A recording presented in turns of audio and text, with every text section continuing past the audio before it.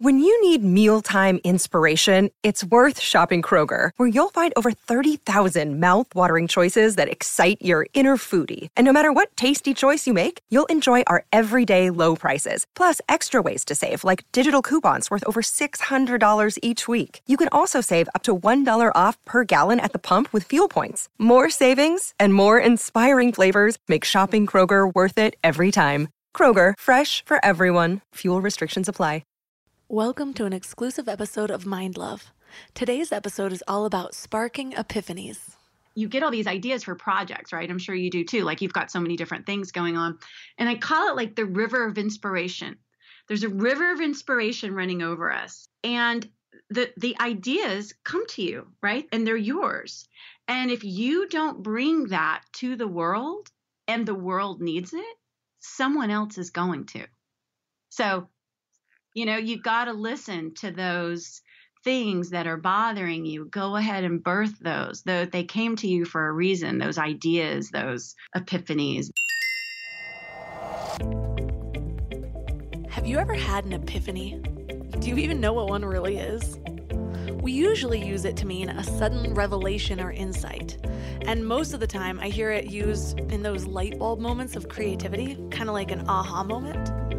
But I'm coming to learn that it goes a little bit deeper. The dictionary definition is a sudden intuitive perception of or insight into the reality or essential meaning of something, usually initiated by some simple, homely, or commonplace occurrence or experience.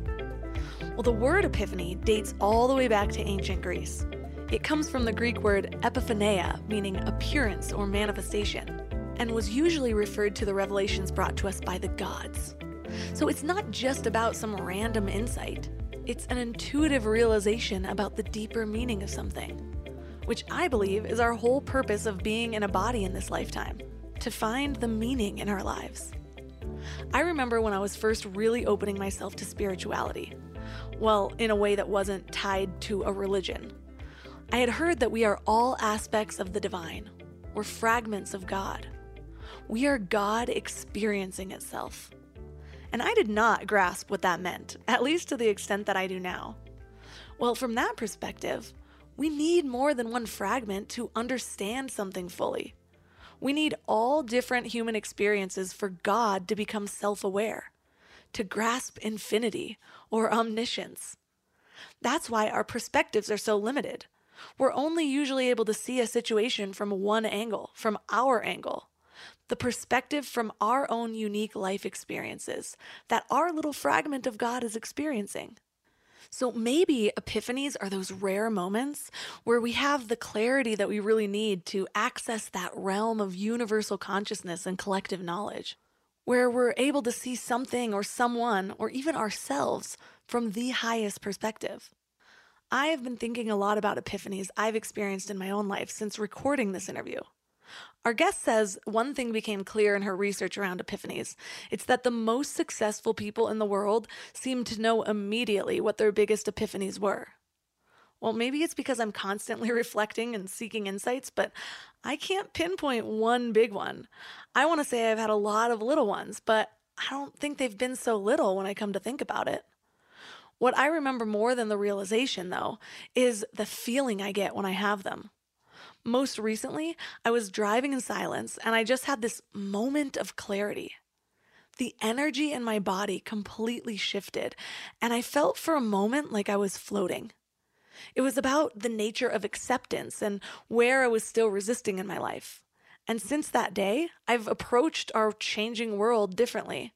Well, one of my biggest takeaways from this interview is if I want to get the most out of my epiphanies, when I have one of these moments of the mind, I need to take action afterwards. I need to do something to ground that epiphany into my reality.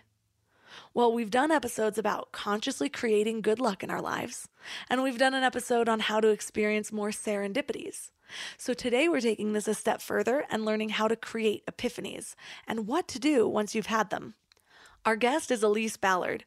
She's the author of the book Epiphany, True Stories of Sudden Insight, and Epiphany the Journal, which are all part of her Epiphany Project, which is a collection of interviews with people from all walks of life about their greatest epiphanies. Well, she's now considered an epiphany expert, so I'm super stoked at the insights we'll get from today's episode, because pretty much everything I know about epiphanies I've learned from her. 3 key things we will learn are how to recognize an epiphany when you're having one, the stages of every life-changing epiphany, and how to utilize our epiphanies to their highest potential. Hey there, Wild Minds. So this was just a preview, but you can access the whole episode with a Mind Love Premium membership. If Mind Love has been helpful to you in any way, consider helping support the show by joining this exclusive community. I promise I'm making it totally worth it. You get exclusive episodes, which means twice the Mind Love, in a private feed that imports right to your favorite podcast app, so you don't have to go to the web to listen. And that's not all. You also get all Mind Love episodes ad-free for uninterrupted listening. You get early access to episodes, and you get bonus video interviews and powerful meditation downloads. And finally, you get priority access to me, so you're free to reach out to me with any questions that you have about life, love, relationships, success, whatever it might be. And in more good news, you can get started free with a 2-week free trial. Just go to mindlove.com/premium. And if you're a student, reach out to me on Instagram and I'll give you a special discount.